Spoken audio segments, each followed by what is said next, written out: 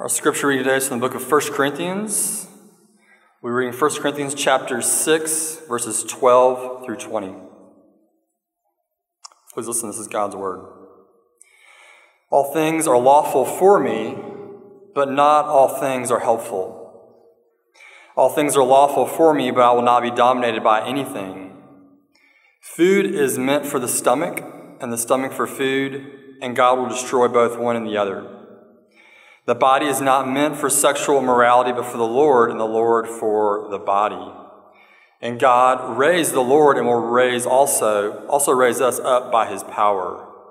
Do you not know that your bodies are members of Christ? Shall I then take the members of Christ and make them members of a prostitute? Never. Or do you not know that he who is joined to a prostitute becomes one body with her? For as it is written, the two will become one flesh. But he who is joined to the Lord becomes one spirit with him. Flee from sexual immorality. Every other sin a person commits is outside the body, but the sexually immoral person sins against his own body. Or do you not know that your body is a temple of the Holy Spirit within you, whom you have from God? You are not your own, for you were bought with a price. So glorify God in your body. This is the word of the Lord. Thanks be to God. Let's pray again together. Father, we praise you for your word, that it's true, that it's right. We praise you that we can hear your word gathered today. We do remember all those at home right now who are sick, those who are suffering. Father, I pray your word would come and minister to us. Father, I pray that very soon we could all be gathered back here together to hear your word in person, to sing praises to you, and to worship in full. Father, would you come now through the help of your Spirit and help me preach your word? Would you help us receive it by faith? We pray all these things in Jesus' name. Amen. Please be seated. Good morning, people of God. So today will likely be a Sunday of firsts for many of us that we're just going to have to figure out how to navigate together. For some of us today, maybe our first Sunday where we're sick at home, with COVID. Today will be my first Sunday preaching to an almost completely empty sanctuary, which is very strange. And like Rich said earlier, it's a sad thing. It's a heavy thing that we hope will change very, very soon. Undoubtedly, these are all things that none of us would have chosen this Sunday today. But this is where the Lord has us today. And so we're going to have to trust that his good purposes are here in our midst, sustaining us, caring for us in the midst of this difficult season. If you're sick today, if you're at home today caring for somebody who is sick, please know that Pastor Rich, our session, our elders, our diaconate, myself and my family, we are praying for you. We're praying for you each day that you would have a speedy recovery. We're praying for people who are just really tired because you're caring for the people you love, that God would sustain you in this difficult season. While it's certainly painful that we are not all here able to gather today, I do want you to know that wherever you are today, in your homes here, wherever you are, I want you to know that we're still one body because of the work of the Spirit. We are still united to the Lord Jesus, and we're still a part of each other, right? We're still joined together to Jesus, and we're joined together in his body, wherever we are today this Sunday. So today we're going to be looking at a passage about God's good design for sexuality and the unique dangers of sexual sin. This is a passage I would not have chosen if I had known that we would be apart today, Sunday. If I were a better preacher, I would have been able to pivot in the last 48 hours for sure and preach something maybe just more pastorally sensitive, a sermon about sickness or suffering. If Rich or Peter were on the calendar for this week, you likely would have gotten something like that. But again, God in his providence has ordained for us today to be apart. And he's ordained for us today to hear 1 Corinthians chapter 6. So I'm just going to trust, along with all of you, that God's going to use his word today to minister to us wherever we are, whatever circumstances we find ourselves in. All right, so our passage today comes in 1 Corinthians chapter 6. A passage is going to teach us some very important truths about one of the most fundamental aspects of what it means to be a human being made in God's image. We're going to talk about God's good design for our sexuality and also the unique power of sexual sin and the power it has to mar the goodness and the beauty of God's design. So let's start by talking about the Corinthian church just a little bit before we jump into what we read. The Corinthian church is a church with an identity crisis, and you can see that from the very beginning of 1 Corinthians. This is a church with an acute case of spiritual amnesia, a church that has forgotten who they are in Jesus. And so what Paul does from the very beginning of 1 Corinthians and all throughout Corinthians is to remind them of who they are over and over and over again. Paul said at the very beginning that the Corinthians, they've been sanctified in Christ Jesus, that they're people now who have been called, they've been called to be saints because they all have one Lord, Jesus Christ. In our passage, we also see that the Corinthians had really specifically rejected and ignored some key truths about the body. What does God say about our bodies? What is his design for our bodies? What we're also going to see in Corinthians is the Corinthian church, very much like the church in our day, is no stranger to a variety of sexual and relational problems that are persistent. At several points in Corinthians already, Paul has brought up this issue of sexual immorality that existed in the Corinthian church.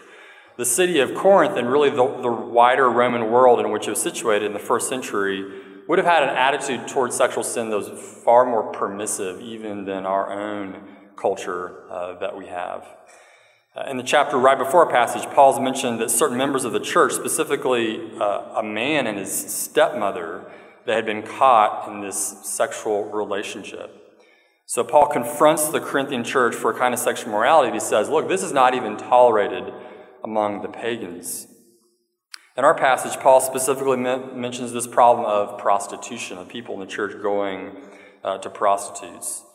So you can see that the church in Corinth was clearly a church that was sexually broken, and that's very much true of our modern day church as well. The challenge for our age is that we can hide the sexual sin and the sexual brokenness much easier than it was in Paul's time. Consider just a few of these statistics that tell us some very sobering truths about where we are as a society, as a culture. At least 25% of men and 15% of women will likely have an extramarital affair.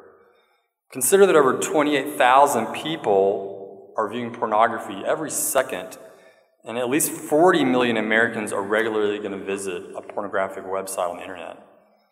So we live in a culture that's been in a state of relational and sexual crisis for at least half a century, and there's no sign that that's going to change for us or slow down in any way.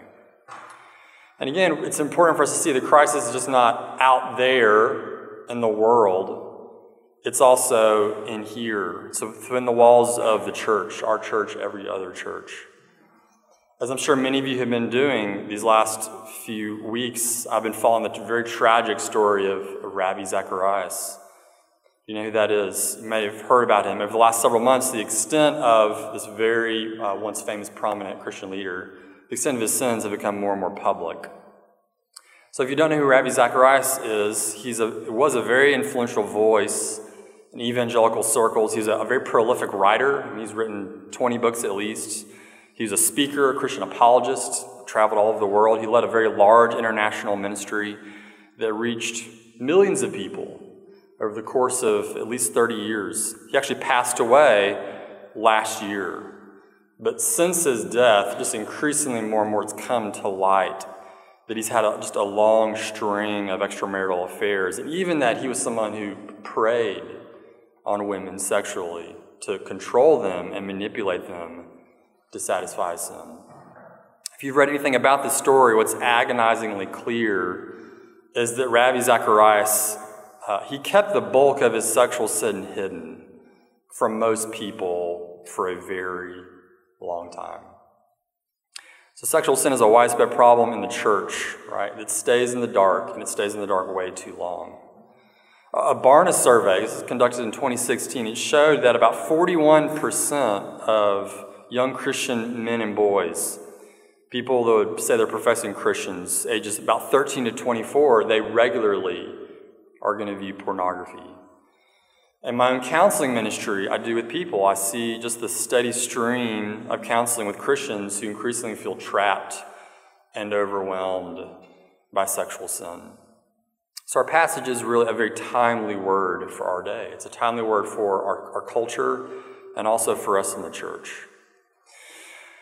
Okay, let's jump in to what we just read a minute or two ago about 1 Corinthians chapter 6. We're looking at verses 12 through 20.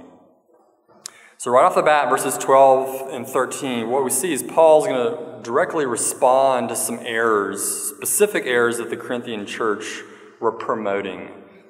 What we see in these verses is that the Corinthians seem to be justifying their own sin and a twisted version of God's truth about his design for sexuality.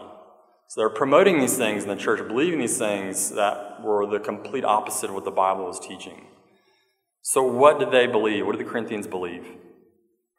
Well, the first error that Paul mentions is basically that our bodies don't have any lawful boundaries at all. We see this in this phrase that Paul's going to repeat twice. He says, all things are lawful for me. That's Paul probably quoting something the Corinthians have been saying. So it seems that the Corinthians had a view of God's grace that wrongly gave them a license for their sin. We don't know exactly what this looked like for them. It's possible maybe the Corinthians believed that the gospel message that was being preached by Jesus and his apostles had somehow abolished the Old Testament laws and done away with the commandments and regulations that you find in the Ten Commandments maybe, or the Levitical laws. And the tricky thing about that is that there really is a kernel of truth in that error. Because we do believe in the coming of Jesus, the Old Testament law has been fulfilled, it's been transformed. But it seems like the Corinthians have thrown out the baby with the bathwater, so they no longer believed any of God's commandments regarding sexual purity as something we should still follow and apply to our lives. They likely had a view of the law that pitted God's law against his creation, instead of seeing God's law as the pathway and the boundaries by which human beings are going to thrive and flourish. So in verse 12, Paul responds by essentially telling them that God's freedom for us doesn't give us a pass to be apathetic about sexual sin. After mentioning the Corinthian teaching that all things are lawful for me, he's going to counter this view by telling them not all things are helpful and that we should not be dominated by anything. So Paul makes it clear there's a distorted view of Christian freedom here that's actually the very opposite of what it promotes. Instead of helping people, it's harming people, as Paul implies in verse 12. Instead of setting people free, it's leading people to a kind of slavery that controls and rules. I think you can read what Paul says in verse 12 about the Corinthian view and see that as a very modern, applicable concept of how our society thinks about sexual freedom, right? That it's promoted for at least the last 60 years in our own country.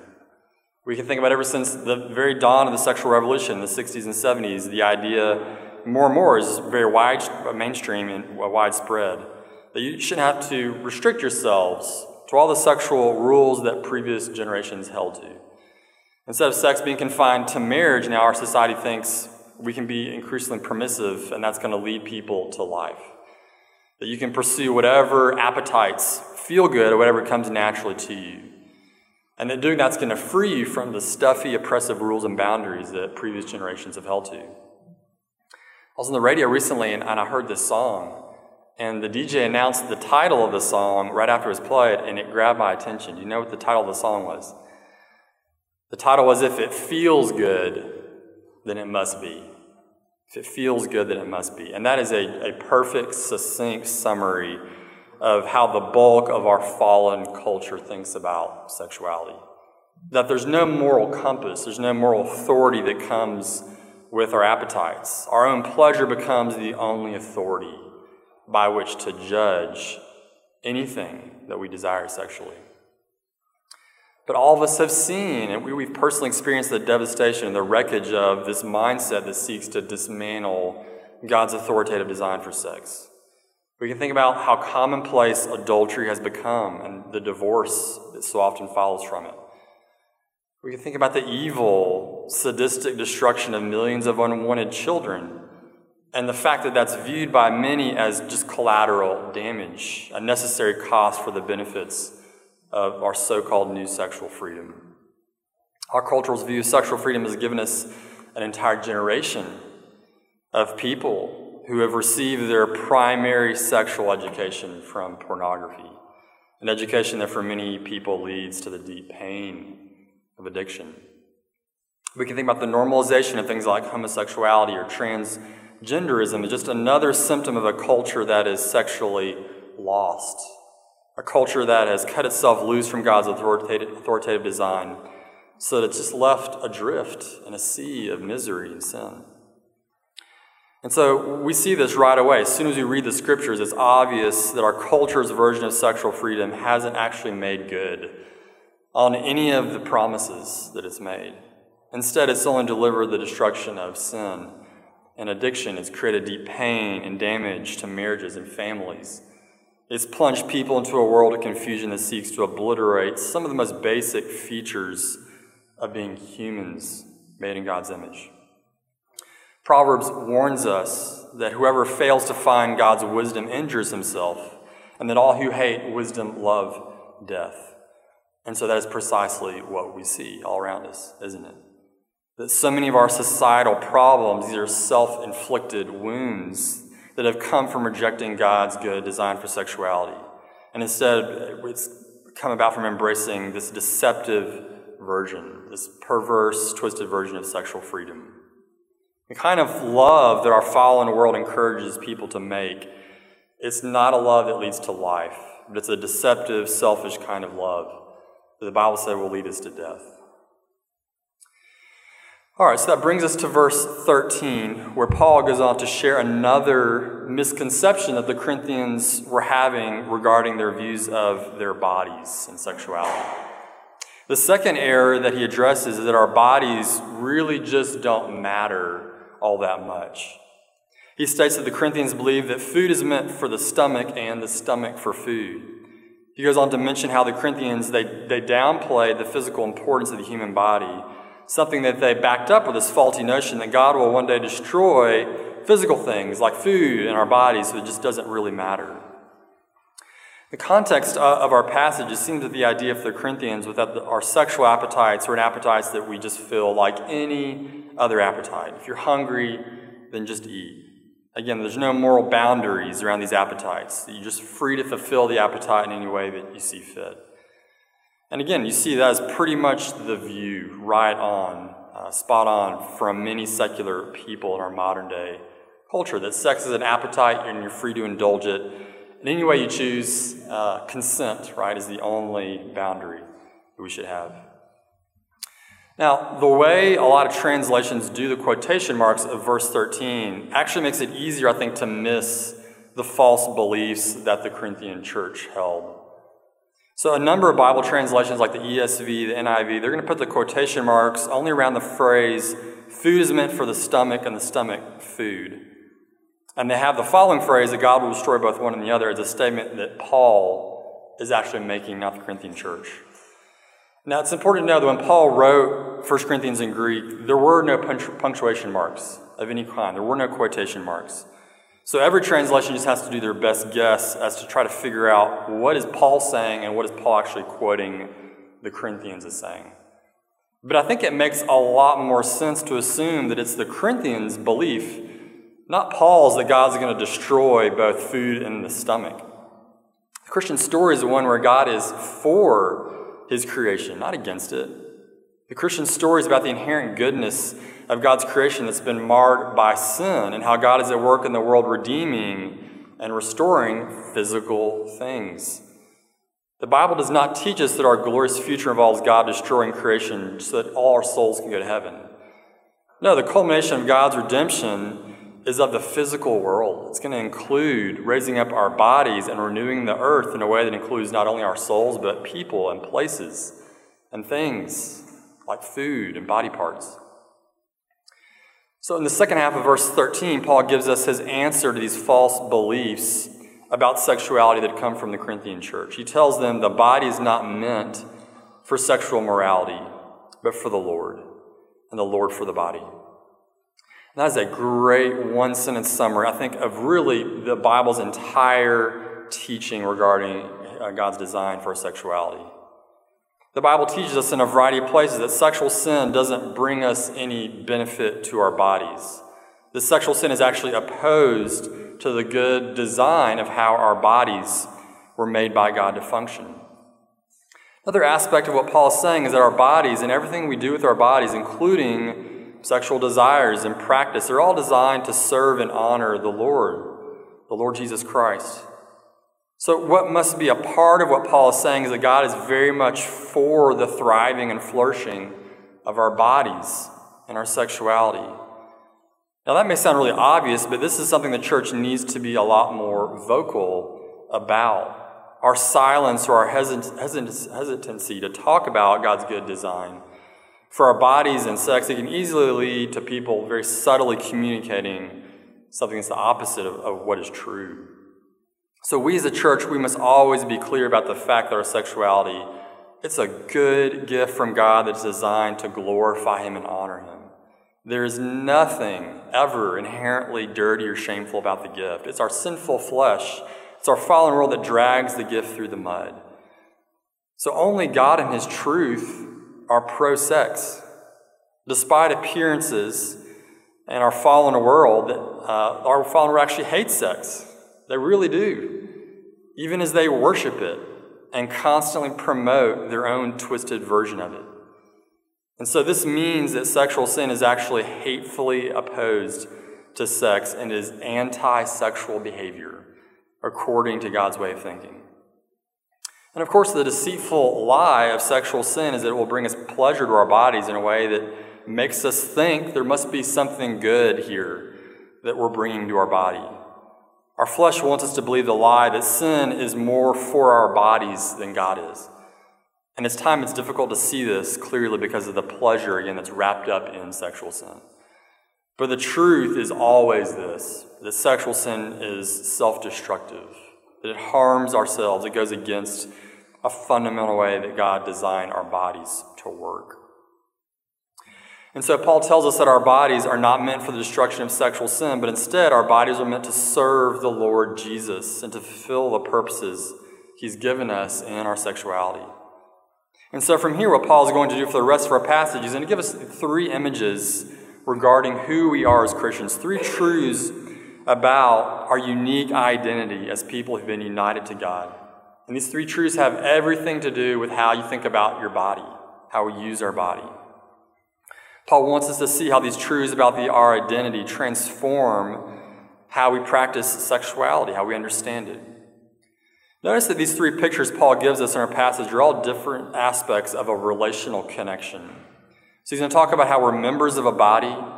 He's going to mention how we're temples inhabited by the Holy Spirit. And then finally, he's going to talk about how we as God's people are slaves that have been transferred to a new owner. So this relational connection is obvious in all three of these images. And that connection is both individual and it's corporate.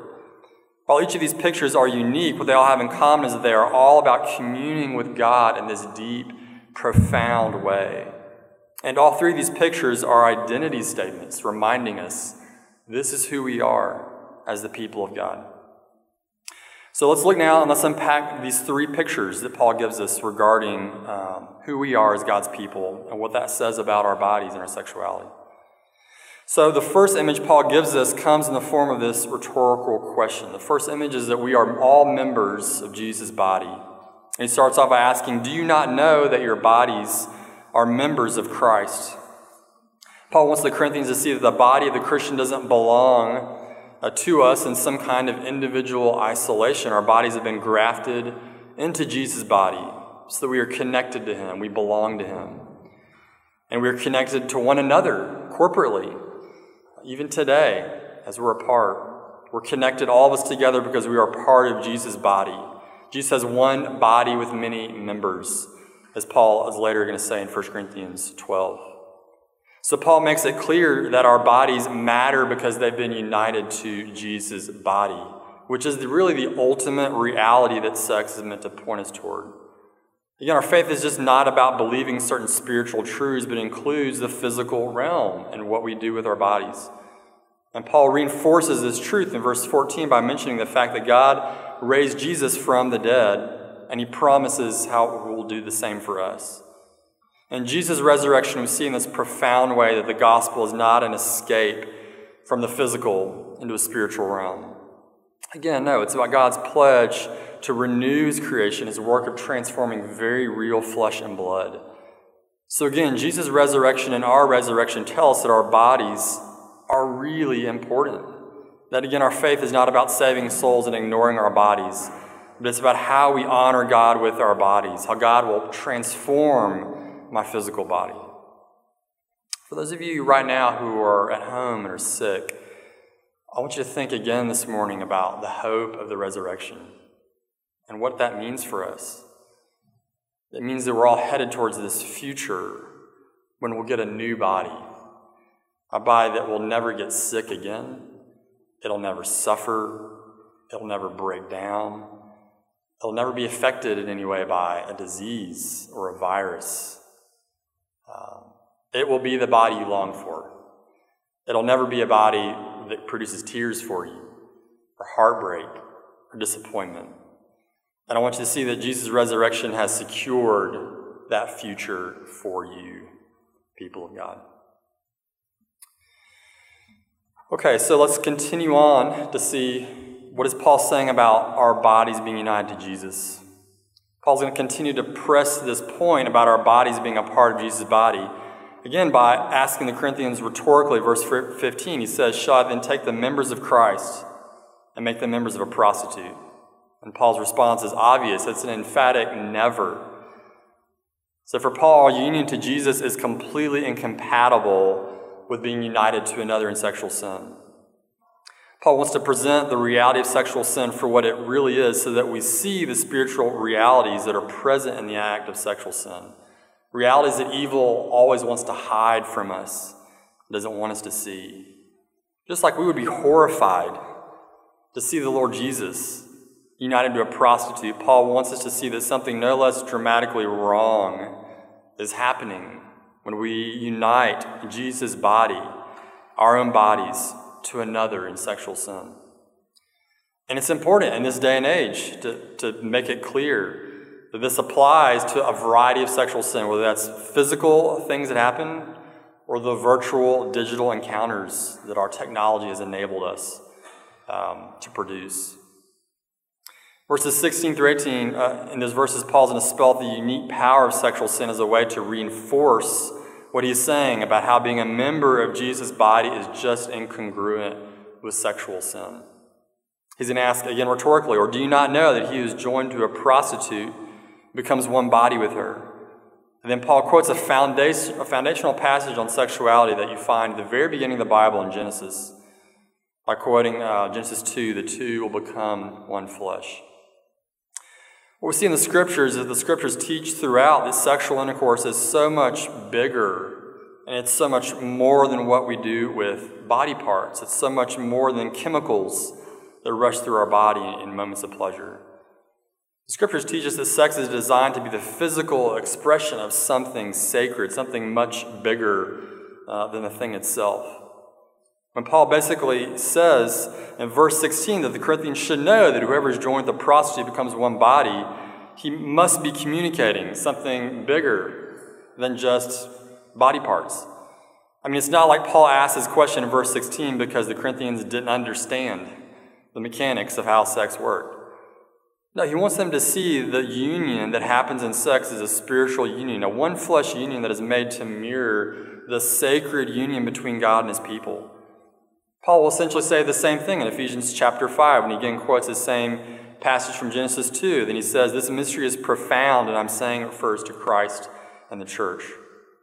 And so Paul's saying that when we give ourselves to sexual sin, we are defacing the sacred image that sex is meant to communicate. We are participating in a kind of perverse counterfeit of the spiritual union between God and his people. Men, we must see this. We must see that when we partake of pornography, we're uniting ourselves to a demonic parody of something that is eternally good, something that is eternally beautiful. We are rejecting our union with Jesus and instead uniting ourselves to something that is spiritually corrosive, something that is diametrically opposed to the union that you were created for. Paul mentions this union in verse 17 when he mentions that he who is joined to the Lord becomes one spirit with him. It's likely here that Paul's referring to our vital connection that we have to Jesus through the person and the work of the Holy Spirit, capital S. Because we are united to Jesus, we partake of the same Spirit that he does. Throughout the New Testament, we see the Holy Spirit referred to as the Spirit of Jesus, the same Spirit that indwells every single believer.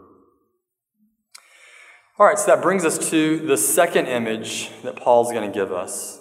In verse 19, Paul again, through another rhetorical question, mentions another image that describes who we are as God's people. He says now that we are temples of the Holy Spirit. We're temples of the Holy Spirit. Paul's going to set up this image by exhorting the Corinthians to flee from sexual immorality. He goes on to mention the uniquely destructive power of sexual sin, the fact that every sin, he says, is outside the body, but he says the sexually immoral person sins against his own body. So Paul wants us to see that we defile the temples of our bodies in a unique way in sexual sin. Now, there's obviously lots of ways that lots of sins harm ourselves. So we need to think about this. What is it exactly about sexual sin that makes it particularly damaging? That it's a sin against ourself in this unique way that Paul says. We've already mentioned that sexual sin is unique because of the way it pushes against the fundamental way that God designed our bodies to experience union and communion. We sin against our bodies in sexual sin because we're doing the exact opposite of what sex was actually designed for. Instead of partaking of the living picture of God's loving care and communion with his people, sexual sin breaks our communion with God by polluting the temple of our bodies. Sexual sin is unique because of who we are as the people of God. We are not people who belong to ourselves. We are not our own, as Paul says in verse 19. Our bodies are temples that belong to God, temples that have been consecrated to be the very dwelling place of the Holy Spirit. If you read the scriptures, it's obvious that this concept of temple, it's foundational from the very beginning of the Bible. It shows up as early as the Garden of Eden. That's the first temple sanctuary that God designed for his people, the place where God's special presence was meant to dwell. You think about in times of Moses, God gave instructions to Israel on how to build a tabernacle, which was basically a portable temple. And then later in King Solomon, Israel has finally a permanent place to worship, a permanent temple where they can enter into God's presence. When you get to this New Testament, the glorious truth we see is that now we, as God's people, are the true temple.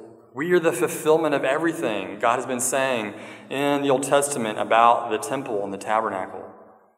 Peter tells us, all of us, that we are God's people and we are living stones. They're all being assembled together into this spiritual house. People of God, our good, gracious God has mercifully drawn near to us.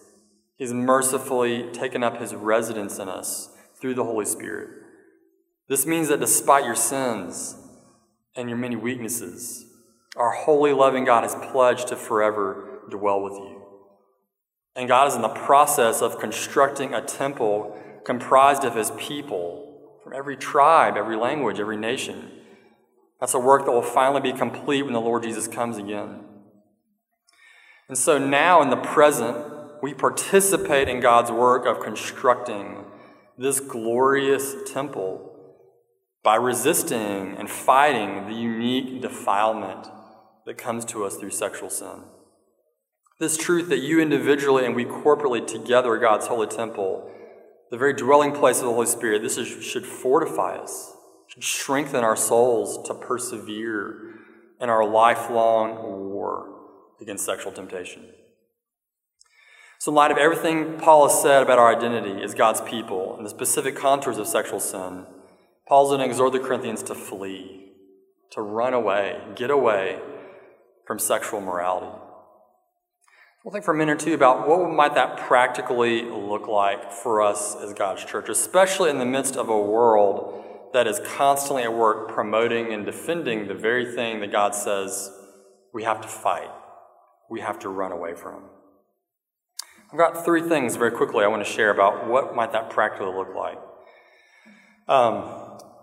Before we start, it's really important to see that fleeing is not a passive assent. I can't just hear this and say, okay, that sounds good. No, fleeing means you have to move. You have to take action of some part. Fleeing means you get out of the building when it's on fire, or you rightly perceive the threat in the dark alley and you get away. You run and you go get help. Fleeing sin requires us to take evasive action so that we can't just sit around. Again, so what might some of the specifics of that look like for us as a church? Well, for some of us, it looks like taking active steps to have some accountability in the places that we're tempted, places like the internet. Some of us need a filter, accountability software on our phones, computers, anything that will help us fight internet pornography. I mean, again, consider this. Our age is the first in the history of the world that provides people with a portable handheld device that gives you the ability to access a bottomless pit of sexual depravity. Nobody else in the history of the world has had access to sexual sin in this way. So fleeing might look like, again, creating some boundaries, some fences around our access to the internet. Parents, we are helping our children flee sexual sin when we are the ones to proactively discuss and talk about and disciple with our children what God says about his good design for sexuality. When we are the ones that proactively take the measures to make safeguards in our homes so that there's space between our children and sexual sin, things like pornography. All right, so that's one practical way. Another practical way is going to involve some of us needing to just face the truth in our own lives about the damage of sexual sin. And for some of us, we need to get our sin out of the darkness and into the light so that you can finally make progress in fighting and fleeing from it. So that's going to look like ending your foolish commitment to handle things on your own and instead doing something that requires a lot of courage. You just go to somebody else. You go to your pastor. You go to an elder. You go to a Christian friend and say, I need help. We are always handing enormous power over to our sin when we keep it in the dark. But God's work of transformation and restoration, it will begin when you take a step out of the darkness into the light. And you confess your sins to God. And you confess your sins to other people who can help you fight and flee. The final way I want us to think about we as God's church and how we flee sexual immorality is for those of us who are married. For married people, we flee by persevering in the work of cultivating God-honoring, regular sexual activity within our marriages. I've always been amazed when I read the Bible and I read the things it says about sex that I think would be scandalous if we just said it out loud, right, in a public setting in the church. Listen to what the book of Proverbs we read. So the father is giving advice to his sons about the dangers of adultery. In the midst of this, he says to his sons, "Let your fountain be blessed, and rejoice in the wife of your youth, a lovely, dear, graceful doe. Let her breast fill you at all times with delight. Be intoxicated always in her love." That's probably something we don't hear a lot in the church, right? That the best way to resist and fight sexual sin for those of us who are married is to create the kind of marriage where we regularly delight in each other's bodies. I love the fact that the Bible is never bashful in all the places where we are too timid to speak about the importance, the significance of God's good design for our sexuality. Okay, so Paul has told the Corinthians 2 truths so far about who they are. He's told them that they're members of Jesus' body. He's also said they're temples of the Holy Spirit. Let's quickly now look at the final picture that he gives them regarding who they are as the people of God. The final image that Paul gives us is that we are servants. We are slaves who have been purchased by God and who now belong to him. So Paul's going to say in the very end, verses 19 and 20. He says, "You are not your own, for you were bought with a price, so glorify God in your body." So the image here in this last verse is from the slave market where someone purchases a person from one master, and they transfer ownership of that person to someone new. Now, quickly, the important caveats here that need to be said is that Paul's not commenting here on the institution of slavery in the first century Greco-Roman world. And if he were, which he isn't, it's also important to see that the kind of slavery in the first century world wasn't exactly the same thing as the evil institution of race-based chattel slavery that once existed in our own country. It's also helpful to understand that Paul uses this same kind of language in other places, in a variety of places. Specifically a place like Romans chapter 6, where he says that in Christ we have been set free from this cruel slave master of sin.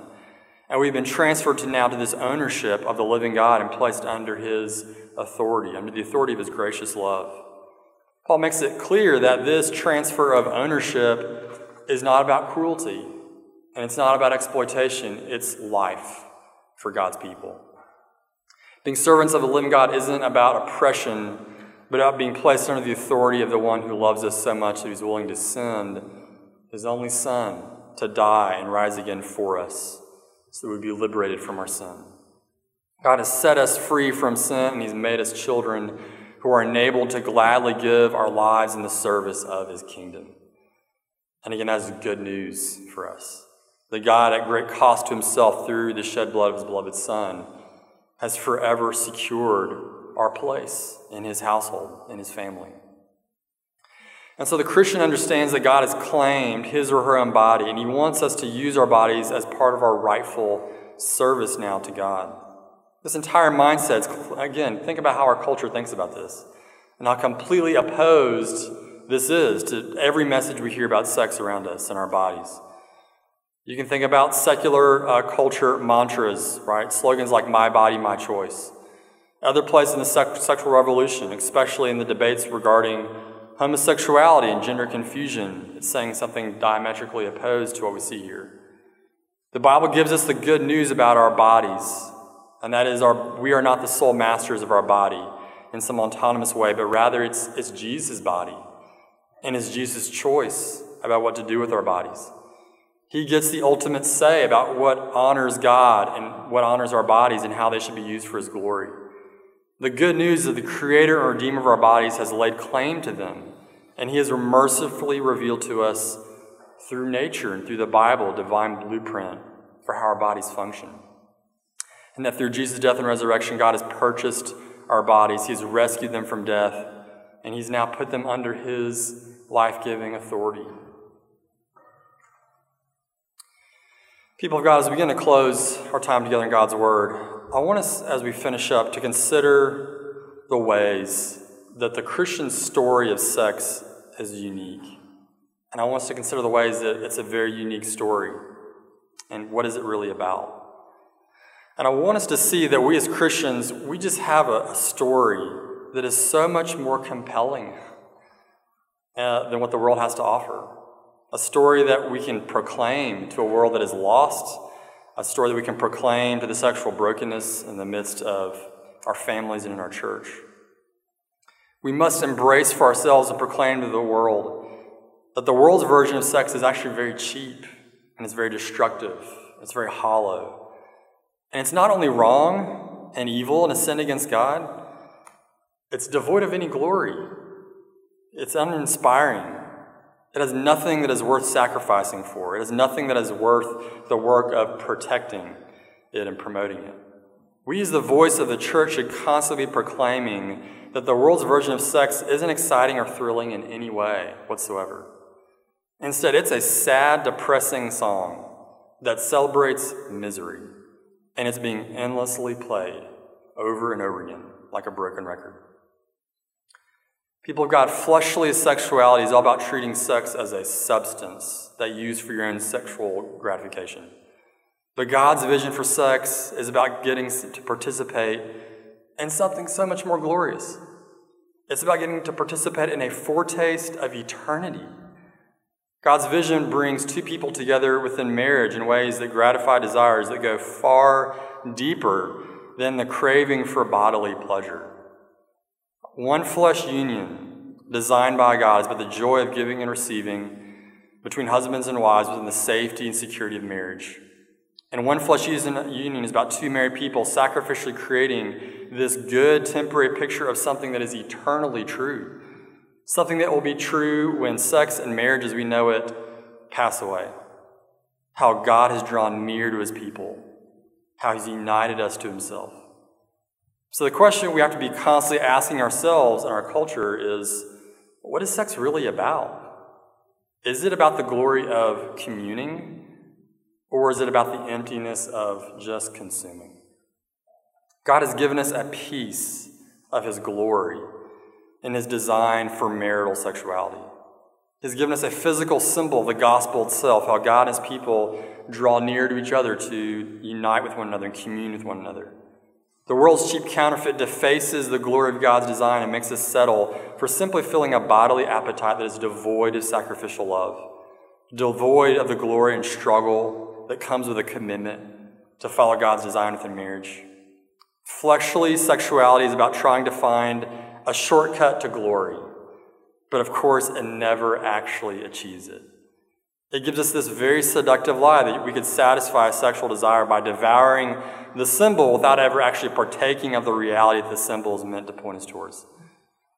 But people of God, the teaching of God's word on sex is that we as God's people are destined for eternal glory.